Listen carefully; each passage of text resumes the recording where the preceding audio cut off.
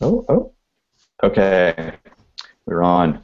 So, as I just told John, hey everybody, all actually, you know what? I happened to see the other day that I think Zoe's is like up to 83 views or something, and I'm used to these only getting a maximum of like 13. So I can actually officially say, hey everybody, because it's probably going to be more than one person at some point. Hey everybody, I know that like three of these ago I said, oh, new format, I'm going to do shoutouts.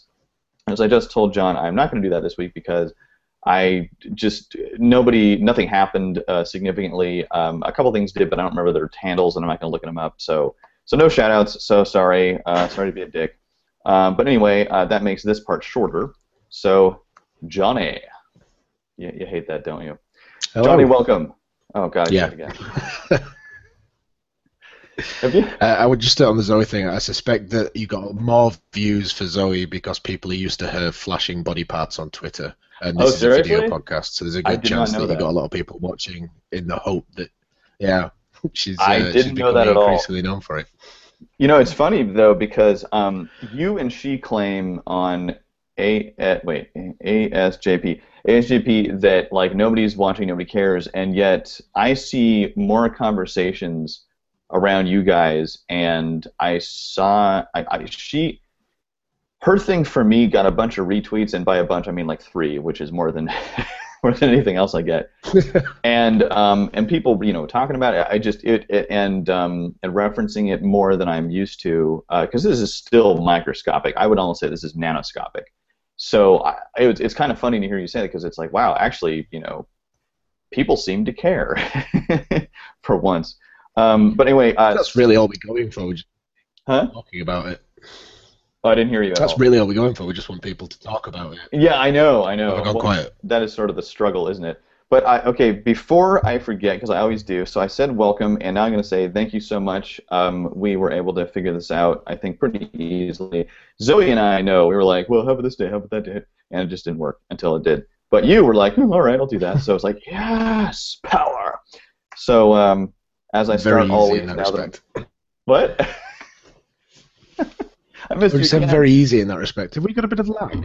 Oh, well, we might, yeah. Well, also, I'm talking over you, which is something that I Yeah. often do. But anyway, let's get But to I think that partly because of the lag. yeah, let's get to the big fat one. How the fuck are you? See, I said fuck this time because I feel like I know you. Hmm. I'm good. I'm burnt, as you might be able to tell from the video, Oh, actually, I can't. and aching all over. But yeah, I was playing sports this morning, and it's kind of a requirement for Brits to be unprepared for the weather, whatever the weather is. And today it was sunny, so I look like a lobster. Well, I think it's probably because I'm colorblind that I can't tell. I can tell there's something going on, but I can't tell if it's red or not. Yeah, So sir, it's red. It's very red. you made an ableist assumption. So shame on you. I did. Oh dear. Yeah, because you said, What's well, my as you assumption? can tell, and I'm like, I can't tell, fuckface, because I can't. Oh, right. Yeah. So you are Yeah. officially now ableist. I was going to ask you about. I Oh, think I've been okay, officially ableist, misogynist, and all sorts for months now. months, All of really, them. only Anything months. with phobic or ist on the end. Yeah. Well, that's roughly how long I've actually been participating in this, whatever the Thing. hell this is. You know what? I think there is a little bit of a Yeah, lag, this so I'm going to thing. try to be more careful. Okay. Okay, I don't know if so there's anything I so can I do think to reduce it. yeah, I don't know if we have anything to introduce it. So sorry, everybody, there may be a little bit of a lag. You just said that thing about sport, no, about weather, and yet like I've been to England twice now, and it honestly just felt like a temperate zone like any other place. So I'm like, well, you guys, I mean, it's the same shit all the time. It's cloudy or rainy Mm. or partially sunny. Like there you go. That's the situation. Like I say, it's a cultural thing. We have to be unprepared for it. If it snows, the country shuts down. If it's too sunny, there's panics about hosepipe bans and Hilton sunstroke across the nation. It's just a British thing. That's funny. So I know you've probably gone into all of this stuff before, and I apologize for that. But I wanted to just know briefly from you, and actually, I think you said recently on a podcast, like the last one or the one previous. I know about you and Zoe bumping into each other on Twitter, and I know that you guys were kind of instantly like, oh, we should do stuff, and you're doing a book. But I more specifically need to be reminded what.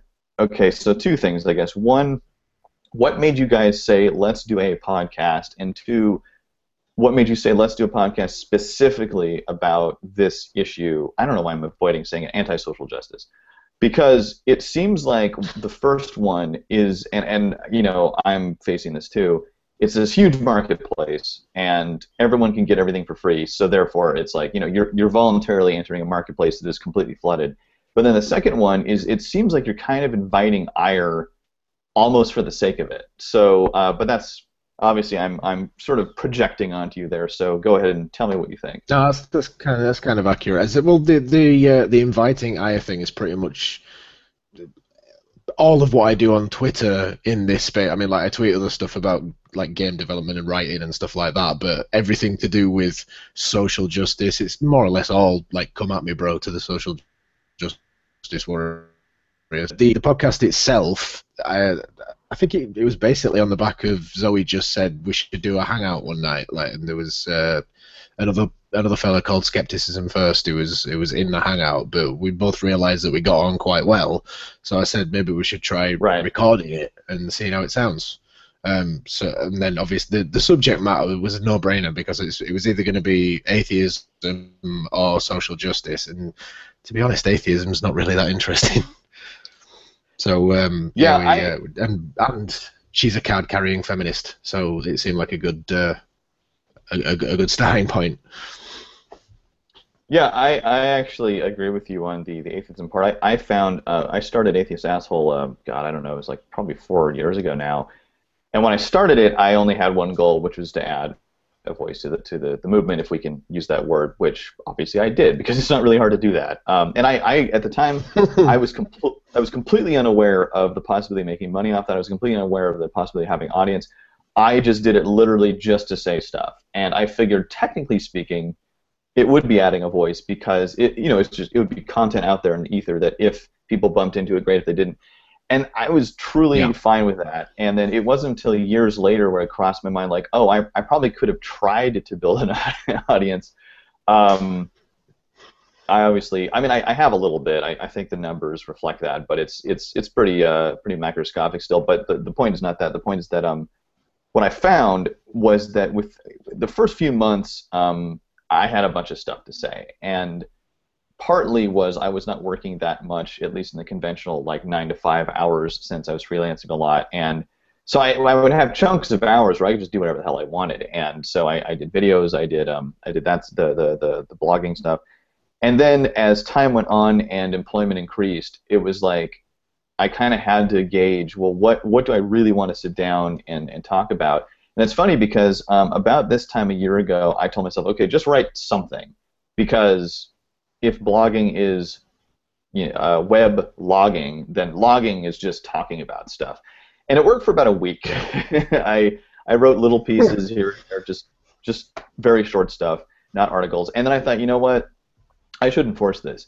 If I don't feel like writing something, or I don't have the time to write something, I just shouldn't worry about it. And if that means that my activity goes from like 10 posts a week to 1 maybe, then that may just be the way it goes. And then, of course, this started, and it was like, well, shit, it seems like all I'm doing is I'm posting the link to this. And I was like, well, hey, so, this is a very, very long way of saying that I agree that on the surface of it, it seems like there's a lot to say about atheism, and yet I think once we get past the don't, like, shove your bullshit in my face, then I don't think there's really nothing after that. And in fact, when I talked to Vakula a few weeks ago, he said, usually it's only when there's something to react to. And I was like, oh, that totally makes sense. So, yeah, a very long way of saying I agree. So, back to you. The atheism thing specifically for me is not just that there's not much to talk about in the subject matter itself, but also the fact that I can't speak for all of Britain, but it's not a big deal over here. Like, there's a lot of apathy atheists in Britain, atheists because nobody forced them to not be atheists. That's how I started. I started out just not believing in God because it wasn't rammed down my throat, and then later found reasons to not believe in God. But yeah, I've never really been. A lot of people that I've interact with on Twitter, they started out making atheist videos and atheist podcasts and atheist posts and everything, and then later sort of moved on to social justice, whereas I just leapt into the social justice thing, completely skipping the atheism thing. That's awesome. Well, you know, it's true what you say, and actually, there's been a lot of study on that phenomenon, how America is so God heavy, and one hypothesis that I both America's a heard and fat sort god. of, I'm sorry? This is America as a fat god. That's what that means. I don't think God I even heavy. understood that. Sorry. Sorry, I shouldn't have. That's all right. I shouldn't have tried to make a joke. That was my bad. No, I'm it's sorry. okay. It's okay. No, because there is a little bit of cutout sometimes. But well, anyway, I'll make it brief. The brief thing is just that a hypothesis I've heard is that because there was no state religion, any charlatan who could gain an audience, which frankly is not that difficult if you're a charlatan and you're somewhat charismatic, could start a religion. And as we've seen, things like the LDS Church and Scientology, like it really isn't that difficult. And especially if you add a little bit of money and time to that, it really isn't that difficult. So I think one thing that the downside of the whole freedom of speech thing is that because the government didn't say it must be this way, anybody who could sell tickets started selling tickets, and you know some acts lasted. Some were the Beatles. Actually, that's not accurate. The Beatles didn't last. Okay, some were the Stones, and some were like one-hit wonders that kind of came and went. And unfortunately, because they became politically involved, you know, it just kept going like that. So that's why I think that you guys, it's sort of a non-issue. But we could talk about that for hours, and it's not that interesting. So so there we are. Yeah. And I wouldn't have much to say on the matter, so. Yeah, exactly. There were a couple of specific things that I wanted to point out to you because I really thought they were interesting and I admired them. One was, I don't remember which episode of your thing it was, but you brought up the notion of, I'm going to try to pronounce this correctly so I don't piss anybody off, negrophobia. And I'm going to tell you what your point was, and then you can correct me. So your point was that if the goal in what we call social justice is for there to be justice for everyone, no matter what their proclivity might be, whether they're a person of color, whether they are a trans person, whether they are disabled, whether they are of a minority, I don't know, immigrant community, anything like that, that in theory, no matter what they come from, they will feel safe and welcome and engaged and all of that good stuff, which I know on the surface of it I am completely for. I think it sounds great. But the point that you made was that what if you have one thing that directly conflicts with another thing, and that the two things conflict with the overall narrative, which was, what if you truly have a by definition, irrational fear of not only black people, but anything black? Because technically it's racist, but it's also an irrational fear. It's a disability, and so the two things. And I thought it was a nice point, because while I don't know that that actually exists in nature, I can't say that it doesn't. And my question to someone who professes this stuff would be, well, how do you resolve that? Because you can't have it both ways. You can't hate the person for being racist when their racism is based, and actually I would argue that all racism is based in irrationality and ignorance can be cured, but I don't know that irrationality can. So why don't you go ahead and correct me where I was wrong in that? No, you pretty much got the point. I mean, the point I was trying to make is that they push this idea that basically you can't tell a victim whether they're right or wrong about their victimhood. So if somebody says they have PTSD from a bad exchange on Twitter, you can't tell them that their PTSD is not legitimate, and it's all that kind of thing. But these things don't exist in a vacuum, so you can't just say, yes, you say that, we have to take your word for it. So if negrophobia was a real thing, and like you, I have no idea if that's a legitimate sort of phobia anywhere in the world. I know the word exists as a dictionary definition, but I don't know if it's ever been diagnosed. I didn't know that. Well, I say exist. I found it online. I didn't check to see which had the legitimacy of the dictionary. It might have just been Merriam-Webster or something. But if there is an irrational fear of black people, then how can you? And the response, by the way, was a lot of people saying that's bollocks. That's rubbish. Nobody's irrationally afraid of black people, and some it's just complete dissonance, because you can't have people who are victims of a disability that you're not allowed to question and then ignore this one because this one goes against one of your other tenants, which is basically what the question that brought up, and the response was pretty much what I expected it to be, which was a lot of people saying negrophobia is not real, and anyone saying it is real is just a racist. Well, and that's the thing, is that honestly, when I first heard, and this is when I was very young, about acrophobia, the fear of heights, I thought it was fucking ridiculous, because it's like, well, that's just wanting to survive. You know, it's not a phobia. It's not like you have nightmare. But then as I got older, into my 20s, and then it got much more intense when I got older than that, like into my 30s, I realized I really do have acrophobia, and I feel sick to my stomach if and it's really intense sometimes, and it is irrational, and I recognize it's irrational.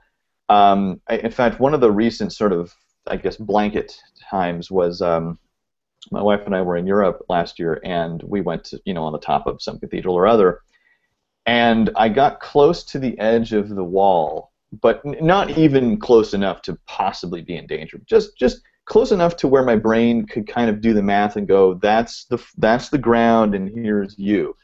And instantly, I was just like, I need to get out of here. And I didn't immediately get out of there because, stuff was in the way and people were in the way, and I couldn't throw people out of my way because there's a social contract, and I didn't want to be an asshole. But I was just like, I intensely wanted to leave now. And I didn't feel safe again until I got on the ground. But then actually, my wife has asked me several times, well, how is it you can deal with airplanes? And I was like, because I know within a realm of reason that I'm not going to fall. Even though I'm in a thing that is going through the air, I know I'm not going to fall out of the window. And there's a reasonable amount of, I guess, safety that I can expect. I don't know if that makes sense. But there's, I've told this story in public. But not on here. I don't know if you've ever been to LA, but if you have not, there's the Santa Monica Pier in Santa Monica. It's just a pier. It's not very significant itself. It's just very famous. And as it comes inland, it has this land bridge that goes over the freeway. And the land bridge is in and of itself not significant. However, there's a section of it where the wall only goes up to about my waist, because I'm about 6'1.5" an inch. And it's usually packed because it's a huge tourist area, and it's usually got a lot of traffic, so there's a lot of cars, so you can't really go into the way, the driveway. And I have a means of comparison. When I was in college and I went to this place, no problem. I had no issue at all. But in the last few years, I have to specifically look directly at the big carousel thing, or whatever the fuck it's called, in order to focus my visual attention away from my immediate surroundings, because I cannot move if I do that. I'm terrified of falling over, because all it would take is one tourist just bumping me accidentally, and I'd just go flying. And so I guess my point is that I didn't think this was real. I thought it was bullshit. And then when I started to experience it, I realized it not only is possible to have a completely irrational fear based very loosely on a factual thing, but ultimately just completely bonkers, and then have to suffer from that and deal with it. And so the whole notion of negrophobia not being real, it's like, well, I imagine that for most people it is not real, but I don't know that it's actually completely realistic to say that it does not exist, because, in fact, I don't know about your life experience, but I have known enough people who said ultimately rational things about other ethnicities, where, yes, it was mostly based in in ignorance, but there was an element of fear there. And the element of fear, in my opinion, was irrational, because even if you, yes, ignorance is one thing, but the fear, what am I trying to say? I think the fear can exist separately from the ignorance. It is a separate emotional experience than ignorance. And so once you get rid of the ignorance, you don't necessarily get rid of the fear, if that makes any sense. And I'm not an expert, so I don't know. But that's why I would argue that even though you were basically using a hypothetical, that your hypothetical carries a degree of legitimacy. And I just realized I've been talking for a very long time, and I apologize. So you go ahead and say whatever the hell you want. But no, I mean you pretty much nailed what I was trying to accomplish. I mean, like it's like people who are scared of the dark when they're a kid, who when they grow up, they know there's nothing to be afraid of in the dark. And well, I mean, unless you're in a dark alley, that's a different situation. There's nothing to be afraid of in the dark, but that doesn't mean that the sort of feeling of being uneasy in the dark goes away. That feeling exists by itself without any sort of link to a reason for why. I mean, when you're a kid, you think monsters in the dark. When you're a grown up, the monsters, but it doesn't mean that the fear is completely left. So I get what you mean about the removing the ignorance doesn't necessarily remove the fear. But I mean, you took a very literal sort of spin on it, and really I was talking completely hypothetically in that. No, it worked perfectly. But I was talking completely hypothetically in the sense of somebody who has the same reaction to black people as you had to heights. Like I said, I don't know if that exists, but by definition, if it did, then how could you dismiss that person's disability because the fact that it's basically racism clashes with the fact that you're against racism? And a lot of the responses I get was as if an irrational fear of black people couldn't exist without a society that has oppressed black people and demonized black people and all this sort of thing. But if that's the case, then how do you explain agoraphobia or fear of heights or fear of tarantulas? Because last I checked, we haven't got a society that demonizes heights or oppresses spiders. So why does this one fear get to be segregated away from the rest of them? It's I think we've made a point on that one.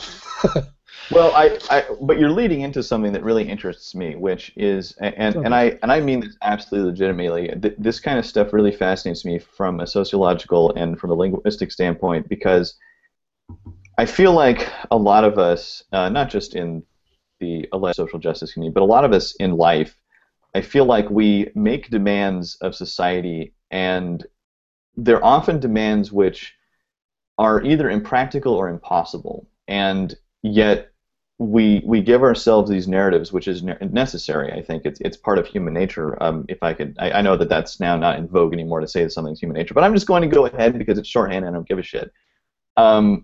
It's natural. It's like we automatically do it. So I'm not saying we should necessarily get rid of that mechanic of human existence of creating narratives, but what I always get irritated by is and I told Zoe this, is that the narrative seems to trump everything else, no matter what. And what bothers me about that is that it's like, okay, well then at some point it's not about whatever you say it's about, it's just about a narrative and maintaining that narrative. And honestly, to some degree, I don't find that terrible, because like I just said, it may just be natural. But what I do find irritating is when we then try to say, oh no, it's not about that. It's like, well, yeah, but it kind of is. And honestly, like, I don't really see a huge issue with that. It's just, why do we have to be dishonest about these things? And I would imagine the reason we have to is, and here I am answering my own question, is that partially to maintain the narrative, we have to act as if it is a de facto thing. And because this is not quite related, but I don't know if you saw the whole Up for Debate thing that went on Twitter, and I understood why it was happening, and I kind of sided with the people who were starting, and I really understood their motivation. But I think what instantly happened in response was what ultimately is criticism, which is once you start setting up these sacrosanct pillars of you can't question these things because they're just, for whatever reason, they're valid and we like them and we don't want to change them, then I think you necessarily stunt progress in all areas. Because what happens if one of those pillars happens to, as we just discussed, clash with something else that arises? Like I don't know if you've seen Cosmos, but we recently watched an episode where they were talking about the age of the Earth, and they said that until a certain point in human history, in Europe, they believed the Earth is 6,000 years old because that's what the Bible said, and why would they had no reason to question that. And then someone came along and was like, well, actually, I think this might not be correct.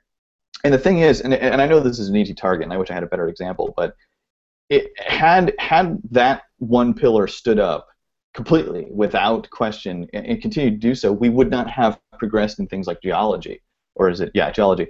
So when I see people say we're not going to talk about this anymore, I immediately get nervous no matter what the topic is, because it's like, well, but we should, because who knows what is going to revolutionize this next. And again, I've talked too long, so go ahead and say something really inspiring.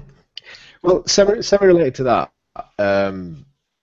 one of the reasons that I have these discussions at all, one of the reasons I do this podcast at all, is one of the biggest things that irks me about social justice warriors is the notion that because you can't experience something, you don't get to make a statement about it. You can't say anything about it. You can't be part of the discussion about it. Like, and being a cis white man, that pretty much I'm out of all the discussions by that reasoning, because I can't experience sexism from the point of view of a woman, or Don't forget the transphobia. British. And, I mean, seriously, like British is its whole own ball of wax. yeah, it's Because technically, you're impressing me right now because I'm one of the colonies. You know, the whole tea thing, Boston stuff. So we'll let you have the place. Fine. So, last I checked, with you have the ownership of that place now. Well, that's true. It's just the notion that we shouldn't be allowed to talk about something because it doesn't directly affect us. Like, we shouldn't have a say on trans issues because we're not trans, so we can't understand what it's like to be a trans person, therefore you don't get to talk about it. But the thing is, we're not talking about a colony of trans people existing by themselves on this one colony and not interacting with non-trans people. They live in a world with us. Now, I'm not saying they have to stop and listen and do what we say, but the idea that we shouldn't have any sort of input, or that we, just by de facto, the fact that we're not trans people means that we're not to be listened to, is an absurd opinion. Because one of the things that always makes me laugh when you see a lot of it's mostly trans people, but a lot of like radical feminists and sort of thing, they say repeatedly things like revolution can't happen without violence, and they'll say things like cis people need to be smacked about or whatever. But right. But how many say I'm not fully up on like racial stuff in America, but like how many movements, like women's voters in the UK, for example, how much actual violence got them what they wanted, and how much of it is empathy on the part of the people who were in a position of power?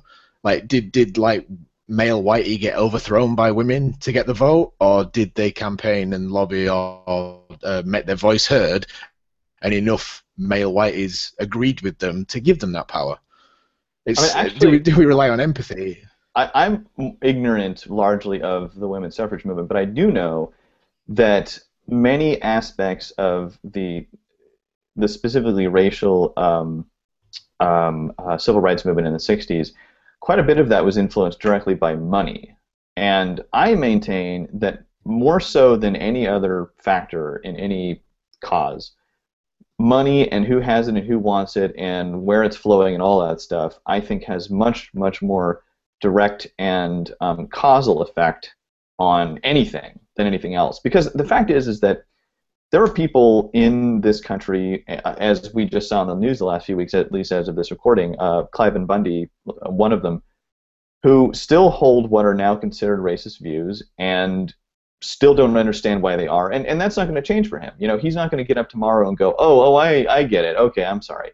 He comes from a place where he probably believes, I think, that because he is not burning a cross on someone's lawn, he is not a racist. Well, the fact is that at one time that is what racism meant in America, but it has shifted because as one roadblock was cleared, other roadblocks were then visible. And it's not to say that the struggle will never end, but it became more nuanced because we realized that there are many different aspects to this one problem. But the change that is often cited, I think, was basically because it was forced upon people, but not through violent means. You know, the thing I'm thinking about right now is the I think it was in Alabama, the bus.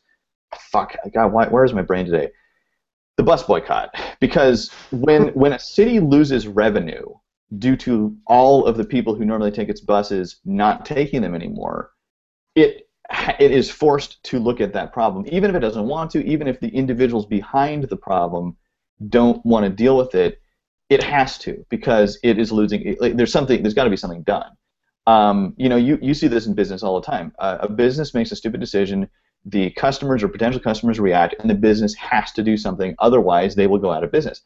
or in some cases, they do go out of business. Like, I don't know if you guys saw this in UK quite as much, but only about 3 years ago, Blockbuster Video was still kind of around, and then they did this service and that service and this little promise here and there, but all of it was way too late because the nature of how people view media had already significantly shifted, and they just couldn't catch up. And so they went out of business. They're gone now. You know, you cannot find a Blockbuster anywhere. And that has nothing to do with, you know, sociology or anything, but it does illustrate that if you want to remain relevant, you have to pay attention to your marketplace. And I would suggest that many changes which are now cited as positive social changes only changed because the government and the businesses involved in them had no other choice. And I'm not to say that they're all evil, it's just that, in my opinion, people don't change unless they really have a direct incentive to do so, and they can see that. Because why would they otherwise? You know, if there's no foreseen benefit, then there's no sort of foreseen benefit. So I think that's part of it. But yeah, here I am ranting again. No, it's fine. It's that's quite interesting. Looking at, it's interesting. Side note: have you noticed that a lot of social justice, left wing people, very against capitalism, which is kind of ironic given your analogy that you just used. Yeah, I don't get that. I'm not saying it's wrong. I just don't understand what the because neither do I.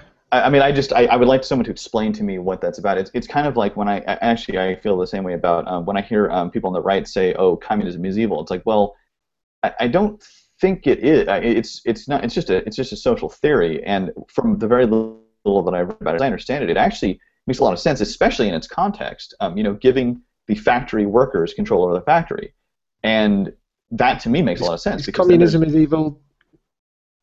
Well, I mean, not just like left over from the 50s. Well, I feel like it has been used as a label pejoratively against a lot of people, including our president.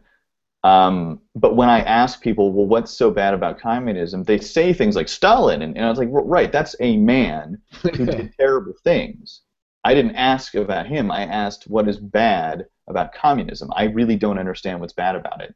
I can understand what extrapolated in whatever sense you want to take could be bad, but the notion of people owning the property on which they work, if they're farmers, or the factory in which they work, if they're factory workers, I don't understand what the problem is there. I'm not saying it'll work, but I don't get what the evil is.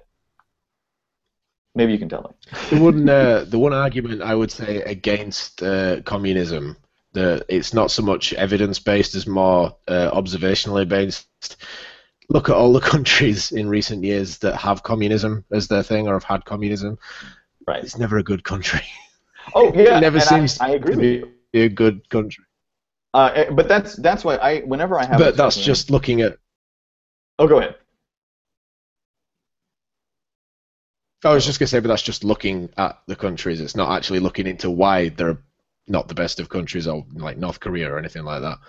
It's not necessarily. Right, it might be just was it correlative instead of corroborative or something? Yeah, correlative instead of causative. Yeah, well, but and even let's say it is causative, the idea, in my opinion, of the factory workers owning the factory is in itself not evil. It's just an idea. It's hey, instead of this guy up on the hill owning the factory and telling us what to do, and we have no reason other than the meager wages that he doesn't want to give us, having us go to work every day, how about we own the factory and the green widgets that it produces? Therefore, we have a direct incentive and a direct control over what we produce. Therefore, we can affect it. And actually, I've seen this model play out a little bit. I think there's a co-op in, I think, Colorado, a bread factory, a bakery, where it is a true co-op, where every employee owns an equal share of the company, and every employee makes an equal amount of money, including the CEO.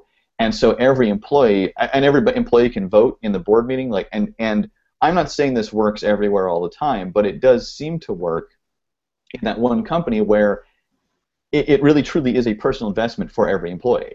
And because the last company I worked for, which I won't name, I was paid for shit, and I worked at times brutal hours. And if we sold more green widgets, I just didn't. It's like Office Space. I didn't see another dime. Now, I'm not saying they owed me anything, but when I got a better offer, I was gone because I was like, I don't have any reason to stay here. I don't give a shit about you people. You don't give a shit about me. You don't care what I want. I don't care what you want. And seeing the little newsletter saying how great we're doing has no effect on me whatsoever. Like that's great for the CEO. That's great for the shareholders.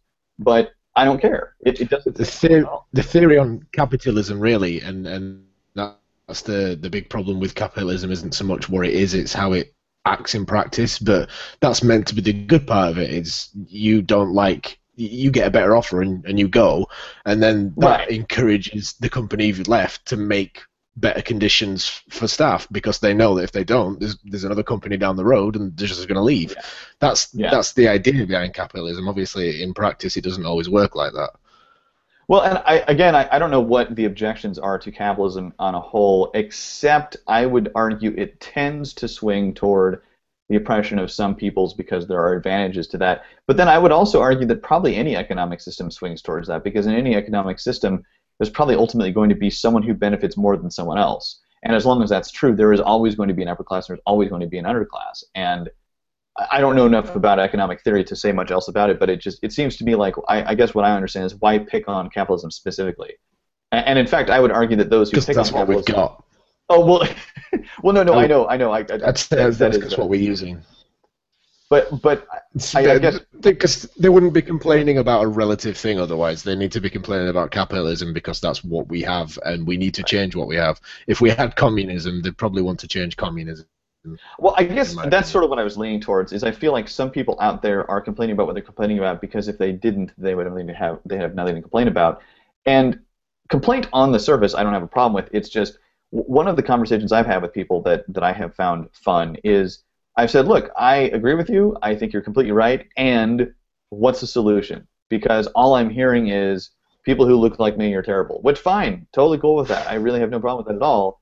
But I'm not going anywhere, at least until I'm dead. So how do we change this? You know, and most times I feel like all I hear is, well, you need to shut up. It's like, okay, great. I am now shut up. The problem still seems to exist, so that didn't work. Like, just me being quiet didn't fix everything. So now what? And then I feel like I hear, well, you need to do this. I'm like, okay, great. I'm now doing that. Problem seems to still exist, so you know, and that's why I told Zoe. What you're describing would be their worst nightmare. Right. That it would absolutely be their worst nightmare is if they complained about something and the people they were complaining to just went, okay, right, we'll do that, and then they complained about something else. All right, fine, we'll do that, and they complained about, and it's just carried on, because honestly, it feels like a lot of them are just there for the outrage and they're there to complain, and it's not really. It's when you get to the point where people are complaining because a private company, or I guess public company, but when Twitter changed their policy and they get all up in arms about being stalked and harassed on a public platform that hasn't really changed how public it is, it's just changed the way it is public. I didn't know about that. Point, you're not complaining about... Oh yeah, a couple of... toward the end of last year, they changed the way blocked people are handled. Oh, so okay. the way it is now, if you block someone, they can tell, because if they try to follow you or retweet you or put you on a list or anything like that, it will say you're not allowed to perform this action. And what Twitter, their reasoning was basically, if the people who are, quote, harassing, like the trolls and the people who are just like going after someone and having a go at them non-stop, if they can't tell that they're blocked, eventually they'll give up and go away. But what happens now is they can tell they're blocked, they go make a sock account, and then they carry on, and then they make another sock account, and they carry on, and they just keep making sock account. Depends how into it they are. So Twitter's reasoning was, if they can't tell whether they're blocked, why would they bother making sock accounts? Because they don't know if they're doing it for nothing. But the left people basically just said, Twitter's making it easier for our harassers to harass us somehow. Yeah, despite the fact that they still can't see anything they say. Right. I mean, see, you know, tell me what you think about this. The last few years, I've found it extremely interesting how social stuff has played out online, because damn it, I wish I knew more about this stuff, and I didn't ask Adrienne when she was on because I forgot to. It seems like basically what has happened is, we have voluntarily stripped ourselves of social contact contracts that exist in direct personal communication, like what you and I are doing, even though we're not in the same room. And we've placed the same expectations on damn it. We have left the same expectations of social interaction there. So if I could use a terrible analogy, we're still driving the car but without any brakes.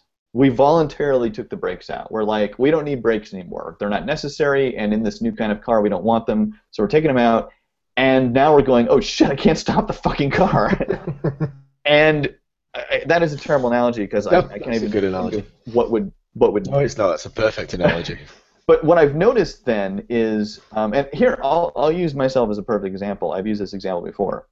So many moons ago, I saw one of those stupid fucking things about how, like, oh, you know who else wanted gun control? Hitler and Pow. And I'm not making a statement on gun control one way or the other, but the thing was dumb because it was like, well, that's actually not what Hitler did, and I found it on a friend's husband's thing. I just happened to see it, and I made the really stupid decision of reposting it on my thing, my timeline on Facebook, and I said, how many logical fallacies can you name?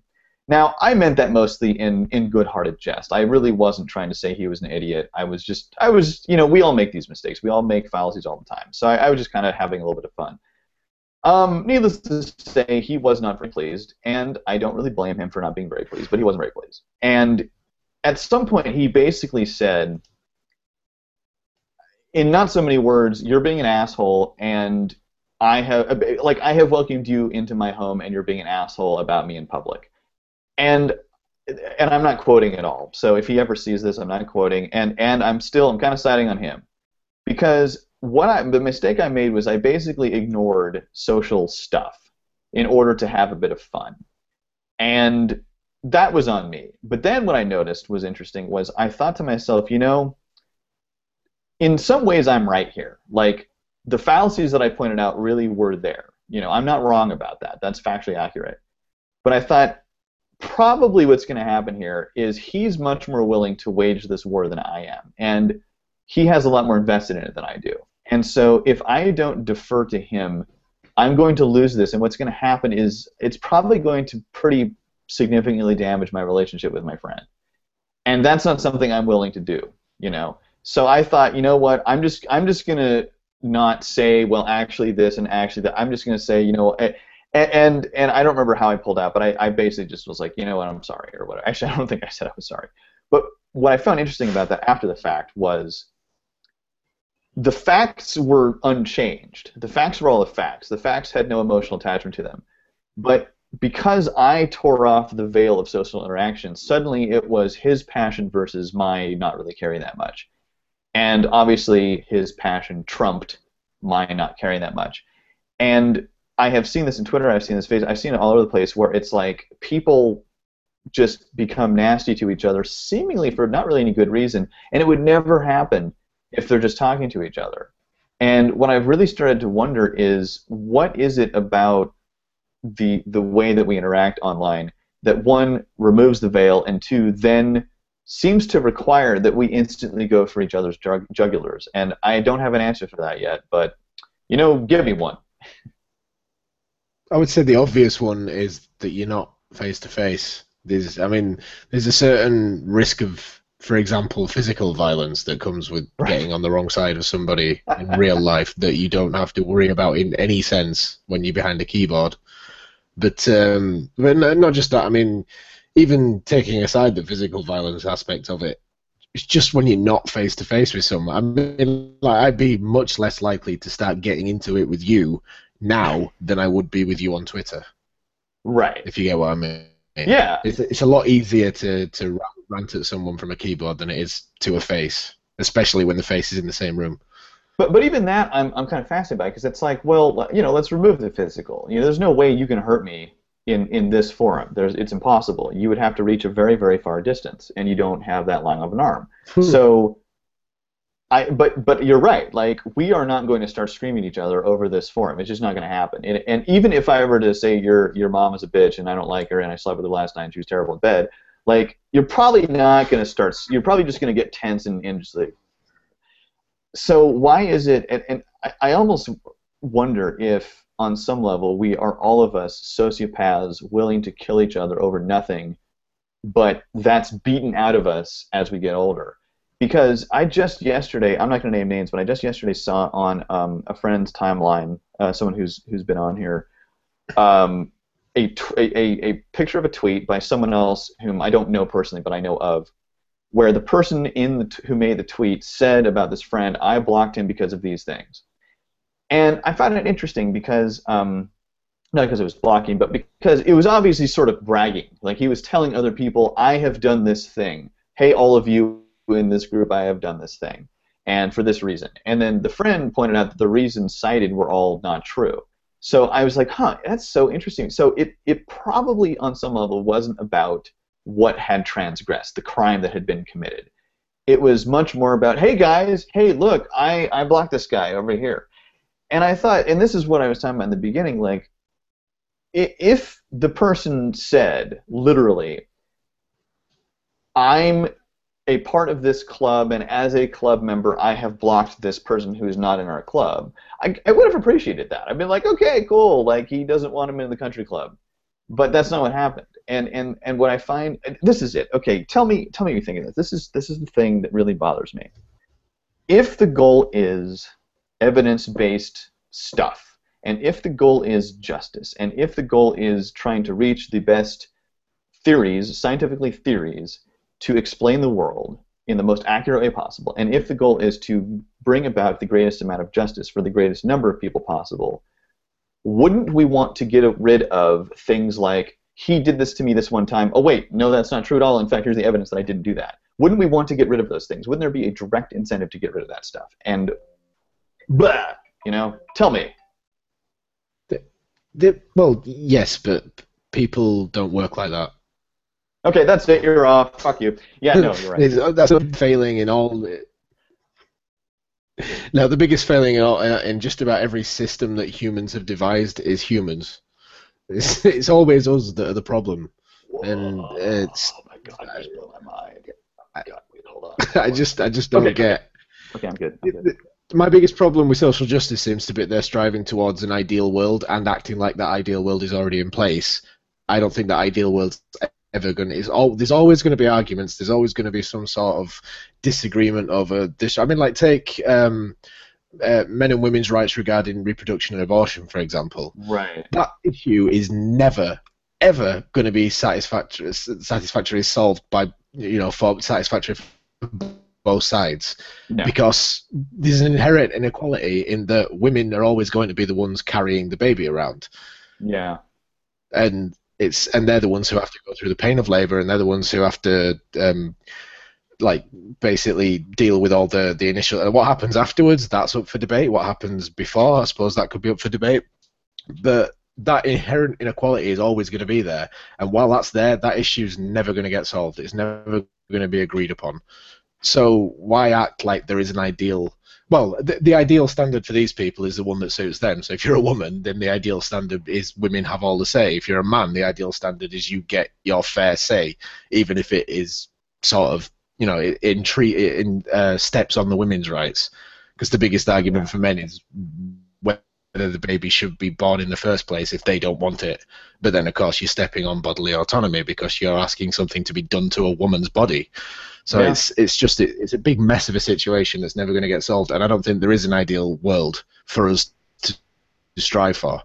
I just don't think it exists. I agree with you, and actually I have found that's my optimistic view for the future. I have found this, and we're nearing the end, but I found this a struggle recently for myself because I have been pro-choice my entire life, and I have re-examined that, and I've always come back to it because I feel like it is the better of, if we can say it, all evils. But I do too feel that when I see things like it's my body, therefore, and I'm like, well, but what if you are in a married relationship with a man, because that's simple for me to understand, and before you got pregnant, you both decided you wanted to have a baby, and for whatever reason, you now decide you don't. Well, doesn't he have any say in that? Because it sounds like it was a consensual mutual decision when it started. Now, I'm not saying that the government should have the right to come in and say, well, you have to, but I think it can get very complicated very quickly, and most cases that I've heard of, like, oh, a woman, I don't know, had a one-night stand, a woman was raped, a woman, whatever, like was with a boyfriend, she's not with him anymore. There's is it congenital disorder? You know, any one of the variables you want to name, something happened, she doesn't want it anymore.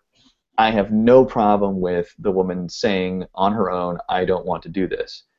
Except I wonder sometimes, what if it isn't that simple? What if there are, what if it's three people? What if three people have decided to start a family together and two of them don't want to anymore? It gets so complicated so quickly, and this is actually why I think beyond the basic legislation of allowing women within the state to get the procedure if they so choose, I think that's the end that it should probably be, because once you enter more variables into the process, it necessarily gets more complicated legislatively, and that's where people really, you know, as you said, their freedoms get stepped on.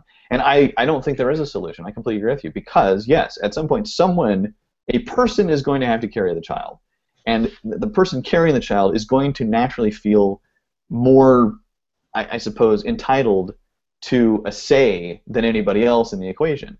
And to some degree, I would kind of agree with that. But then in, you know, all the other variables I just mentioned, yeah, I think what you said is true. With regard to the, I would say with regard to the idea of, like, say, a man-woman entering a relationship under the sort of unspoken agreement or spoken agreement that there's going to be a child, and then the woman changes their mind. I would always err on the side of the child not being born. It sounds horrible, but I would always err on the side of the child not being born, because for me, the worst thing in this world is children that are brought into the world in less than ideal situations.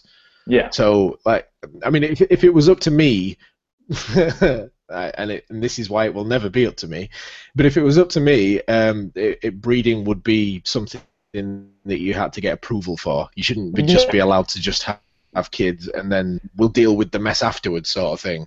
Like, so I mean, like, the whole. To be fair, if you had to, it sounds like someone from a sci-fi dystopian future, but if you had to get a license to have a child, it would kind of solve the issue, you know, with what happens post-child if the father's not into it or if he's not around or whatever, because presumably if there was some kind of vetoing on whether you can have a child, if there was some kind of license to be able to breed, then you would have to prove that you were capable of looking after that child with your situation. If that situation included a husband or wife or, you know, a partner, right, then that would be taken into account. But if the partner wasn't there or didn't want to be there, then that situation wouldn't include them. And if you weren't able to, you know, care for the child by yourself, then you wouldn't get your license.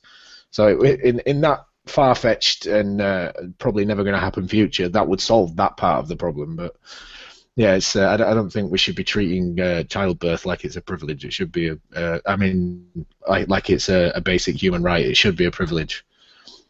And on that note, John, we're pretty much out of time. So as I've said before, I'm not going to do any more plugging for myself because it's right fucking there. So it is back to you.